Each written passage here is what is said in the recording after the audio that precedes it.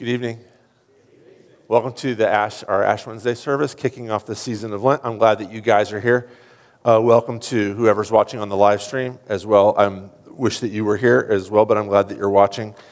After we're done here tonight, we're going to go downstairs and there will be some snacks and stuff. We can hang out with each other. And also every Wednesday evening during Lent, same thing, we'll get together afterwards downstairs for a bit for some food and fellowship. So if you're new to Ash Wednesday, it's the beginning of Lent. We're pressing forward. It's the season where we're pressing forward towards the cross, towards Holy Week, and then eventually after that, the goal is resurrection, is Easter Sunday. And so traditionally the church, it's not a sacrament, nobody's required to do this, wears ashes in the form of a cross, either on their forehead or on their hand, confessing, and I'm going to talk about this in the sermon, confessing that we are dead people walking, that we come from dust, and to dust we're returning.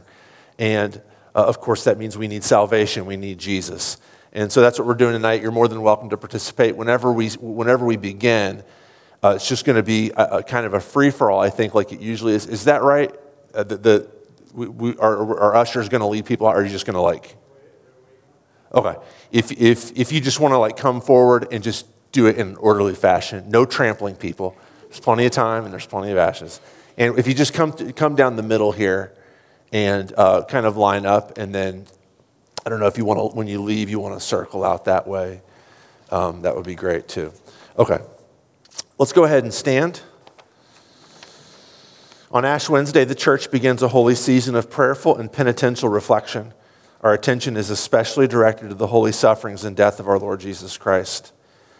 From ancient times, the season of Lent has been kept as a time of special devotion, self-denial, and humble repentance, born of a faithful heart that dwells confidently on His Word. Please pray that our Father in heaven, for the sake of His Son and in the power of His Holy Spirit, might richly bless this Lent season for us so that we may come to Easter with glad hearts and keep that feast in sincerity and truth. Let's pray. O Lord, have mercy. O Christ, have mercy. O Lord, have mercy.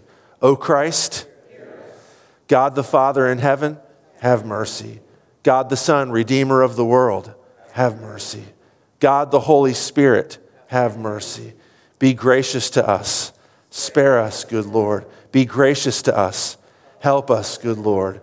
By the mystery of your holy incarnation, by your holy nativity, by your baptism, fasting, and temptation, by your agony and bloody sweat, by your cross and passion, by your precious death and burial, by your glorious resurrection and ascension, and by the coming of the Holy Spirit, the Comforter.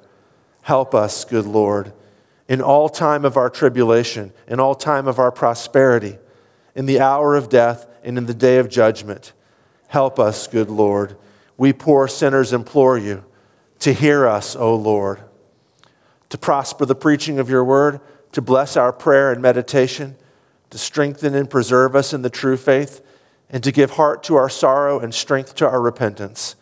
We implore you to hear us, good Lord, to draw all to yourself, to bless those who are instructed in the faith, to watch over and console the poor, the sick, the distressed, the lonely, the forsaken, the abandoned, and all who stand in need of our prayers, to give abundant blessing to all works of mercy, and to have mercy on us all.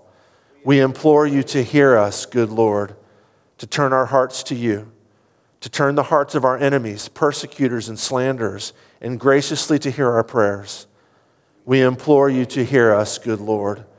Lord Jesus Christ, Son of God, we implore you to hear us. Christ, the Lamb of God, who takes away the sin of the world, have mercy.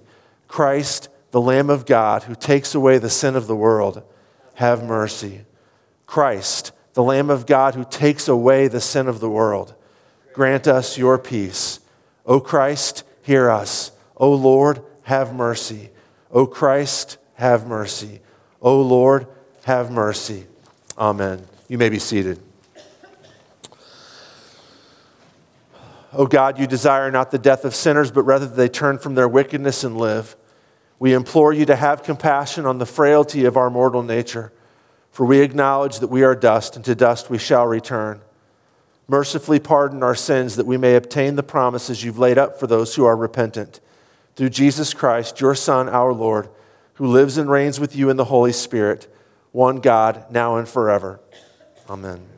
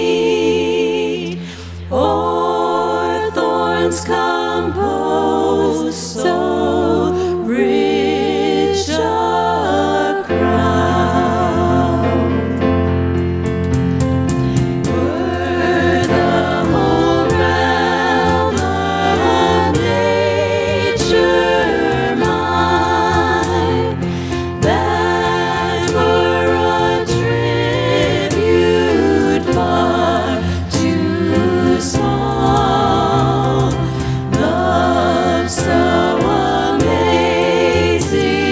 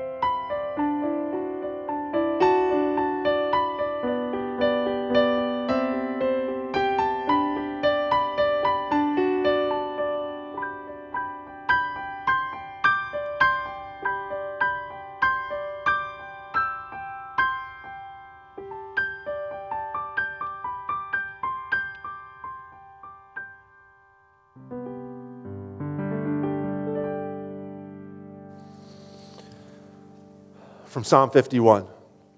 This is David's psalm that he prayed after he slept with Uriah's wife, Bathsheba, and had Uriah murdered, which is a sign that God will forgive any sin. Have mercy on me, O God, according to your steadfast love. According to your abundant mercy, blot out my transgressions. Wash me thoroughly from my iniquity and cleanse me from my sin. For I know my transgressions, and my sin is ever before me. Against you, you only have I sinned and done what is evil in your sight, so that you may be justified in your words and blameless in your judgment. Behold, I was brought forth in iniquity, and in sin did my mother conceive me. Behold, you delight in truth in the inward being, and you teach me wisdom in the secret heart. Purge me with hyssop, and I shall be clean. Wash me, and I shall be whiter than snow. Let me hear joy and gladness. Let the bones that you have broken rejoice. Hide your face from my sins and blot out all my iniquities. Create in me a clean heart, O God, and renew a right spirit within me. Cast me not away from your presence, and take not your Holy Spirit from me. Restore to me the joy of your salvation, and uphold me with a willing spirit. Then I will teach transgressors your ways, and sinners will return to you. The Old Testament reading is from Joel chapter 2, verses 12 through 19.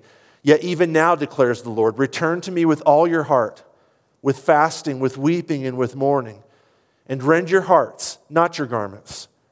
Return to the Lord your God, for he is gracious and merciful, slow to anger, and abounding in steadfast love, and he relents over disaster. Who knows whether he will not turn and relent and leave a blessing behind him, a grain offering and a drink offering for the Lord your God. Blow the trumpet in Zion, consecrate a fast, call a solemn assembly, gather the people, consecrate the congregation, assemble the elders, gather the children, even nursing infants. Let the bridegroom leave his room and the bride her chamber. Between the vestibule and the altar, let the priest, the ministers of the Lord, weep and say, spare your people, O Lord, and make not your heritage a reproach, a byword among the nations. Why should they say among the peoples, where is their God? Then the Lord became jealous for his land and had pity on his people. The Lord answered and said to his people, behold, I am sending to you grain, wine, and oil, and you will be satisfied, and I will no more make you a reproach among the nations. This is the word of the Lord. Thanks be to God. Epistle reading from 2 Corinthians 5 into chapter 6. Paul says, we implore you on behalf of Christ, be reconciled to God. For our sake he made him to be sin who knew no sin, so that in him we might become the righteousness of God. Working together with him, then we appeal to you not to receive the grace of God in vain. For he says, in a favorable time I listened to you. In a day of salvation I have helped you. Behold, now is the favorable time. Behold, now is the day of salvation. We put no obstacle in anyone's way, so that no fault may be found with our ministry. But as servants of God, we commend ourselves in every way by great endurance in afflictions, hardships, calamities, beatings, imprisonments, riots, labors, sleepless nights, hunger, by purity, knowledge, patience, kindness, the Holy Spirit, genuine love, by truthful speech and the power of God, with the weapons of righteousness for the right hand and for the left, through honor and dishonor, through slander and praise. We are treated as impostors and yet are true, as unknown and yet well known, as dying and behold we live, as punished and yet not killed, as sorrowful yet always rejoicing, as poor yet making many rich, as having nothing yet possessing everything. This is the word of the Lord. Thanks be to God. Please stand for the gospel reading. The Holy Gospel according to St. Matthew, chapter 6. Glory to you, O Lord. Jesus says, beware of practicing your righteousness before other people in order to be seen by them, for then you will have no reward from your Father who is in heaven. Thus, when you give to the needy, sound no trumpet before you, as the hypocrites do in the synagogues and in the streets, that they may be praised by others. Truly, I say to you, they've received their reward. But when you give to the needy, do not let your left hand know what your right hand is doing, so that your giving may be in secret. and your Father who sees in secret will reward you. And when you pray, you must not be like the hypocrites, for they love to stand and pray in the synagogues and at the street corners, that they may be seen by others. Truly, I say to you, they've received their reward. But when you pray, go into your room and shut the door and pray to your Father who is in secret, and your Father who sees in secret will reward you. And when you fast, do not look gloomy like the hypocrites, for they disfigure their faces that their fasting may be seen by others. Truly, I say to you, they've received their reward. But when you fast, anoint your head and wash your face, that your fasting may not be seen by others, but by your Father who is in secret. And your Father who sees in secret will reward you. Do not lay up for yourselves treasures on earth where moth and rust destroy and where thieves break in and steal. But lay up for yourselves treasures in heaven where neither moth nor rust destroys and where thieves do not break in and steal. For where your treasure is, there your heart will be also. This is the gospel of the Lord. Praise to you, O Christ. Let's confess our faith with the words of the Apostles' Creed. I believe in God, the Father Almighty, maker of heaven and earth, and in Jesus Christ, his only Son, our Lord, who was conceived by the Holy Spirit, born of the Virgin Mary, suffered under Pontius Pilate, was crucified, died, and was buried. He descended into hell. The third day he rose again from the dead. He ascended into heaven and sits at the right hand of God, the Father Almighty. From thence he will come to judge the living and the dead. I believe in the Holy Spirit, the holy Christian church, the communion of saints, the forgiveness of sins, the resurrection of the body, and the life everlasting. Amen. Please stay standing for the sermon hymn.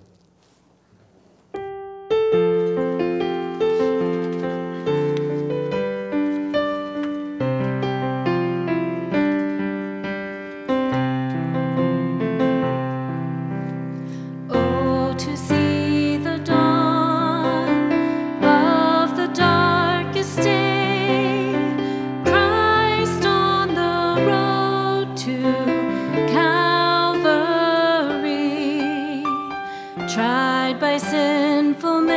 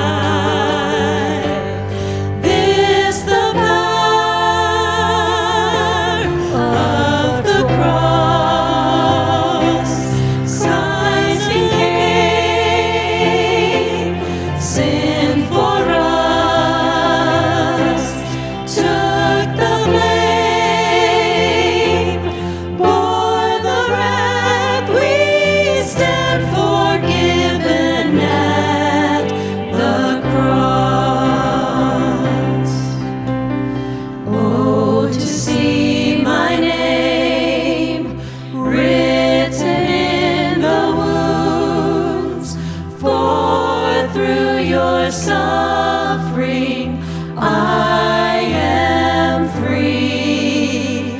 Death is crushed to death. Life is mine to live. Won through your selfless love. This the power of the cross. Son of God, slain for us. What a love, what a cost. We stand forgiven at the cross. You may be seated. I actually changed course. I had been working on a sermon for tonight and then had planned the bulletin and everything, and then changed my mind on Sunday about what to preach on based upon conversations that we had in adult Bible study about the mark of the beast. And in case you're wondering, like, I hope that you don't think of sermons as like me going down into my office and like digging out truth nuggets out of the Bible to come and drop them on those of you who are not as knowledgeable as me. That's hardly ever how sermons happen. Almost always it happens in community. It happens as, I'll tell you, I have so many ideas for what I'm going to say in my sermons and what I'm going to preach come out of community group, men's Bible study on Wednesday morning, the conversation that we had in adult Bible, for those of you who were there, the conversation we had in adult Bible study on Sunday morning. And it happens in community. These sermons are not me preaching down to you, but they're conversations that I've been having with you guys and that you've been having with each other and with me. And hopefully I'm carrying it over here in a sort of a proclamation type way. But I do have to give, and I'll mention this, I think, in the throughout the sermon. I have to give special credit, well, to everybody who was in adult Bible study, but especially to comments made by Ruth and Joe, who's not here tonight. Meg had her baby today. And then Abby Taylor. And so if you were there, you'll kind of know what we were talking about. We're talking about the mark of the beast. We've been, if you haven't been here on Sunday mornings, we've been working through Revelation. And last week we talked about Revelation 12 through 14. At the end of chapter 13 is the mark of the beast text. And I kind of want you to look at that with me tonight. It's not in the bulletin because, again, it wasn't one of the readings I was going to preach on. Revelation 13, it's in page 917 of your Pew Bible, or if you'll look at it on your phone, or if you've got your Bible with you. I'm going to read Revelation chapter 13, verse 16 through chapter 14, 1. And I'd like to talk about what the mark of the beast is and what it means tonight. Carrying forward, I discussed it briefly in the sermon on Sunday, but adding to it, based upon the conversation we had in further reflection that I was doing on this text, based on the conversation that led me to want to preach on this. So in Revelation 13, verse 16, the beast also forced everyone. You remember who the beast is? The beast is this conglomeration of these animals in Daniel chapter 7, which are the kingdoms of the world. Assyria, Babylon, Persia, and Rome. These four all kind of boil down into this one big bad beast in Revelation chapter 13, who is not a literal monster, just so you know, coming up out of the ocean. It's like the beast that came out of the sea in Daniel chapter 7. It's the kingdoms of this world opposed to God and opposed to Christ and opposed to Christ's people. This beast also forced everyone, small and great, rich and poor, free and slave, to receive a mark on his right hand or on his forehead, so that no one could buy or sell unless he had the mark, which is the name of the beast or the number of his name. This calls for wisdom. If anyone has insight, let him calculate the number of the beast, or the beast's name, in number form. For it is man's number. His number is 666. Then I looked, and there before me was the Lamb standing on Mount Zion, and with him 144,000 who had his name and his Father's name written on their foreheads. I'd like to talk about this text of Scripture for just a little bit tonight. Just kind of a reminder, do some terminology stuff here.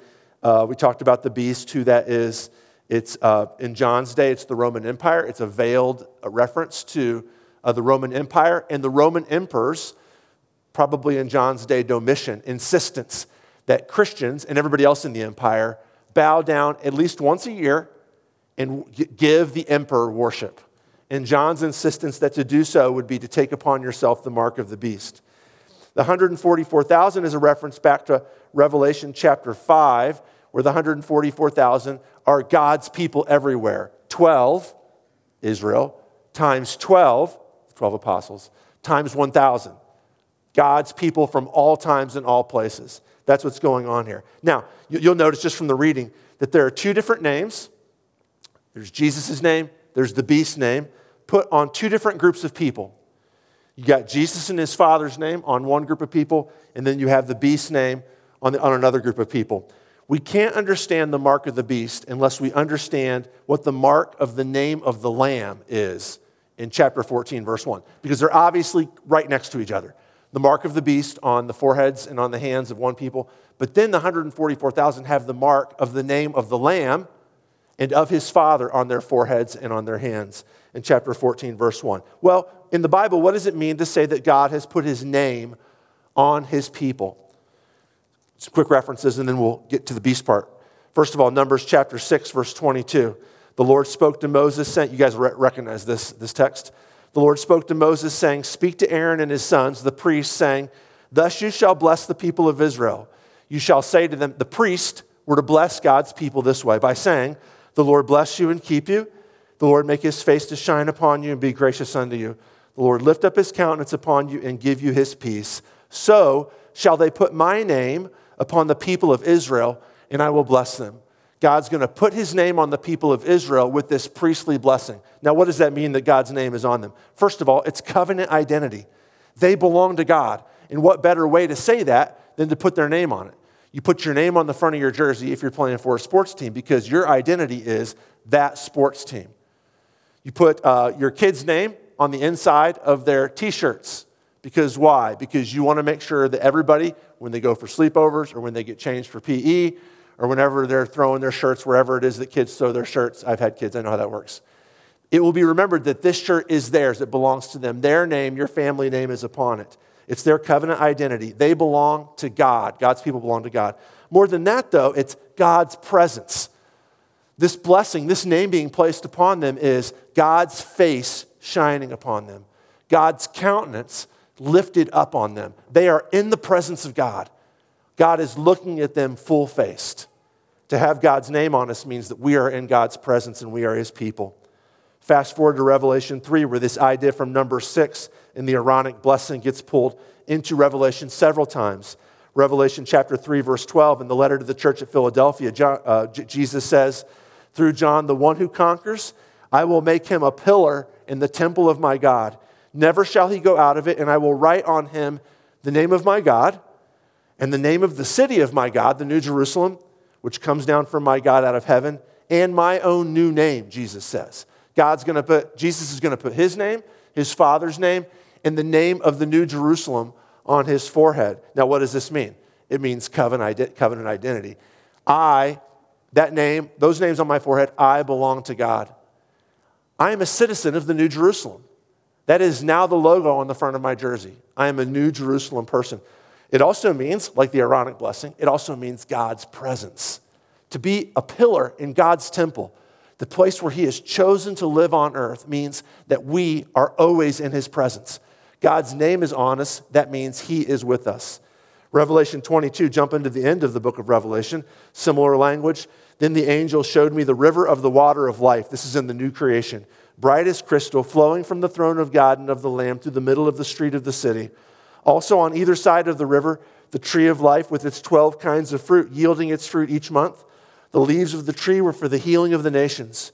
No longer will there be anything accursed, but the throne of God and of the Lamb will be in it, and his servants will worship him. They will see his face, and his name will be on their foreheads. Can you see all those strings being pulled in from Numbers? You'll see his face. The Lamb will be living in the middle of you. His name will be on their foreheads, and night will be no more. They will need no light of lamp or sun, for the Lord God will be their light, and they will reign forever and ever. Again, covenantal identity. These people belong to me, and I belong to them, Jesus says, and they are constantly in my presence. They see my face. I live with them. I don't live out there somewhere. I have taken up shop with them. God's presence. The name of Jesus is a sign of our identity. It's a promise of God's presence. If you look back at chapter 14, verse 1, it's important that the Lamb is standing on Mount Zion. This is where God has chosen to live. Specifically, he's chosen to live in the Lamb. And also, it's a sign, new element here, of his self-sacrifice for us. Because it's the sign of the name of the Lamb who was slain for us. God puts his name on us to say, I paid the price for this one. I gave up my life for this one. This one belongs to me. I'm going to live with this one forever and ever. On the other hand, the mark of the beast is also an identity marker, a marker which says this one belongs to me. It's a rejection of the identity of Jesus. It's fake. It's imitative. It's weak. It's evil. It's exploitative. Several points I want to make about that. Contrast between the mark of the name of the beast, 666, and the mark of the name of Jesus. In chapter 13, verse 16, the first verse that I read tonight, the beast also forced everyone, small and great, rich and poor, free and slave, to receive a mark on his right hand or on his forehead. The beast forces his mark on its recipients. The beast demands that his mark be placed upon them. But the mark of Jesus is a gift. The mark of Jesus is something that he offers to us free, based upon his own payment. The beast forces his mark on us, forcing us to pay. Also, the beast pretends to universal, permanent authority. You'll note throughout chapter 13, and I mentioned some of this stuff on Sunday, the two beasts and the dragons form a kind of a fake trinity, a fake upside-down trinity, an evil trinity. The beast is also referred to, we haven't read this yet on Sunday mornings, but we're going to get there in a couple chapters. The beast is referred to as the one who was and is no more, in imitation of Jesus, the one who was and is and always will be. The beast pretends to universal permanent authority, which is why his number is 666. A review from Sunday morning, there's two possible meanings to the number 666. To my mind, that makes sense. And they're not mutually exclusive.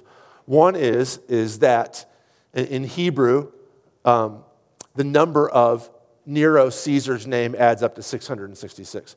I think more importantly, the number 666, as John says here, it's the number of a man. In verse 18, it's a man's number. The number of God, the number of perfection and completeness is 7. 666 is as close to 7 as you can get without just adding more and more 6 digits. But it's a way of saying that the beast is as much of a man as you can get. Full, completely broken, but as powerful as you can get human being. But not quite divine. Wants to be divine. Wants to have the power of God. Wants to say to God, you are not God and I am, but never can quite make it up there. But like Satan, constantly destroying, constantly tearing down God's image in order to get there. The beast pretends to universal permanent authority, but it's merely human, so it can never achieve God's glory. And then finally, the beast has 2 tools at his disposal. The opposite of the way that God treats us. You'll notice these 2 tools in verse 17. First of all, exclusion from buying and selling. The beast makes everybody get the mark on the forehead and on the hand so that no one could buy or sell unless he had the mark, which is the name of the beast or the number of his name. We talked about this on Sunday. The cultural system will put economic pressure on followers of Jesus to cave in and submit to it, or you won't be able to participate in the economic system. This was true in the Roman Empire. It was true in Domitian's day. It was true in pre-World War II Germany. If you do not play ball with the beast, if you do not cave in to the demonic powers that stand behind the governmental authorities that oppress the Church of Jesus Christ, you won't be permitted to participate in the economic system. The beast always uses this. That's his first tool, is he excludes from buying and selling. But what does Jesus do? Jesus includes, but not just to buy and sell, he includes to give. Whereas the beast says, You are excluded unless you take my mark upon me, and you cannot buy and sell unless you have this mark. Jesus says, and I'm quoting Isaiah 55, come everyone who thirsts, come to the waters, and he who has no money, come buy and eat. Come buy wine and milk without money and without price. Why do you spend your money for that which is not bread and your labor for that which does not satisfy? Listen diligently to me and eat what is good and delight yourselves in rich food. Incline your ear and come to me. Hear that your soul may live, and I will make with you an everlasting covenant, my steadfast, sure love for David. Whereas the beast and all the tools that the beast has say, you serve me or I will not let you buy and sell. And all of the beast tools do that. Jesus says, I will serve you and you don't have to buy and sell because I will give you food and drink without price. The beast demands service, like all of our idols do. Like all of our idols of sex, money, and power. They deserve that you serve them if you're going to be successful. Jesus insists, though, that I will serve you and I will make you successful, no charge. So the first tool the beast has is exclusion. The second tool the beast has, and this is the one that scares us, is death. In chapter 13, verse 7, and I didn't read this, I read this on Sunday, but not tonight. The beast is allowed to make war on the saints and to conquer them.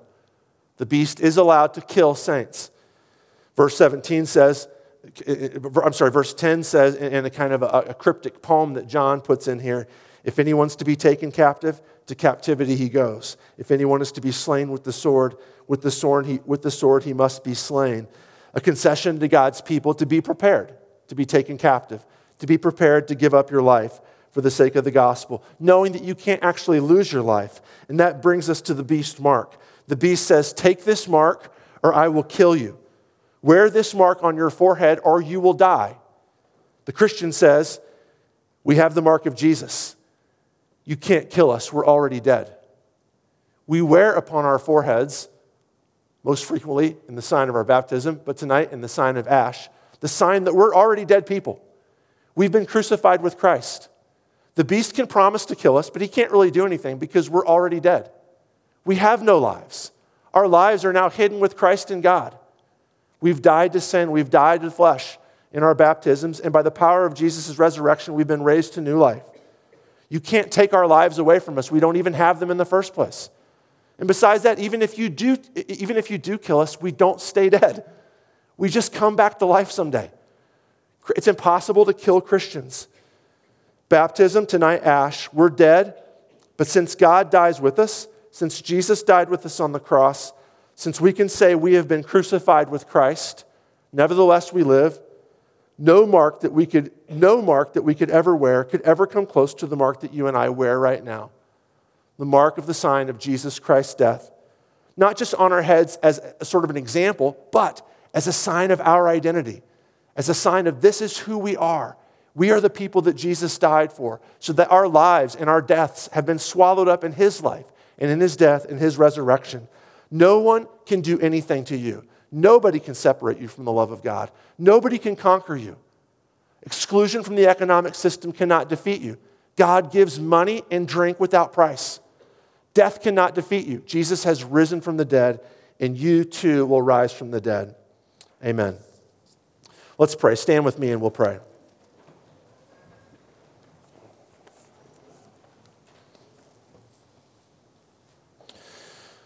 Father, we thank you for being a good God and for loving us. And we thank you most of all tonight for joining yourselves to us in our deaths. We were going to die anyway. It's our own fault. We've rebelled against you, and the wages of sin is death. You told Adam and Eve in the garden that we would die.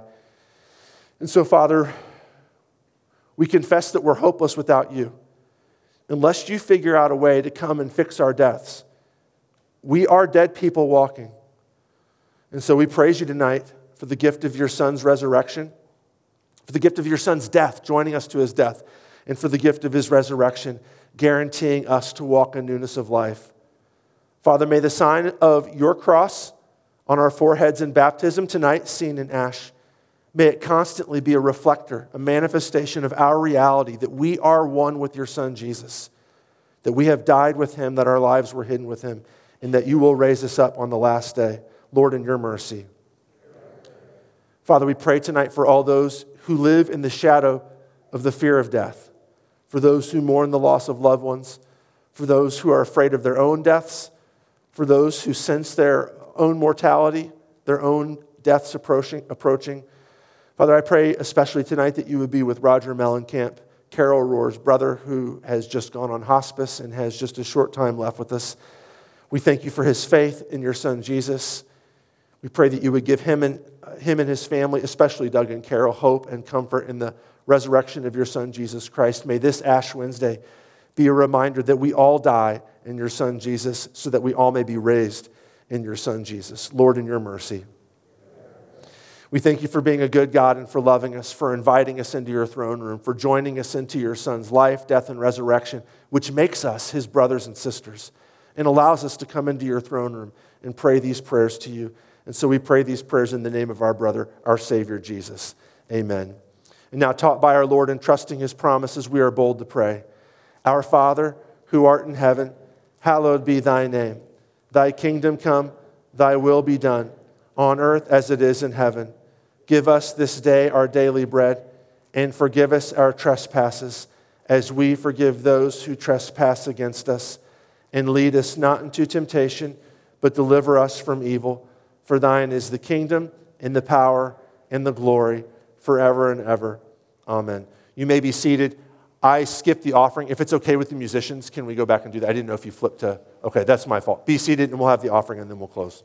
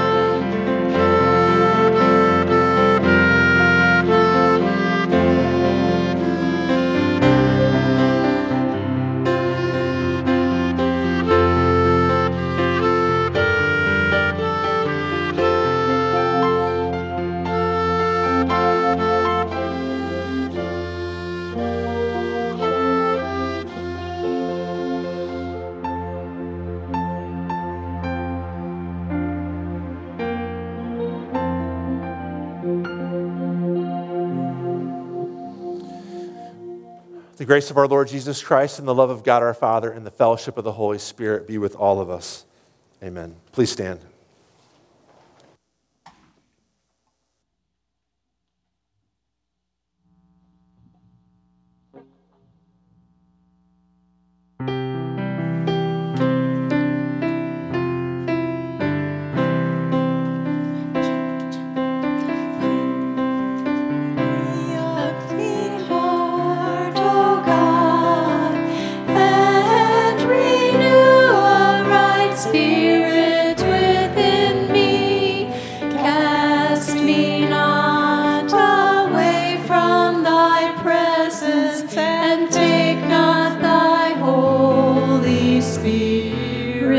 From me, restore.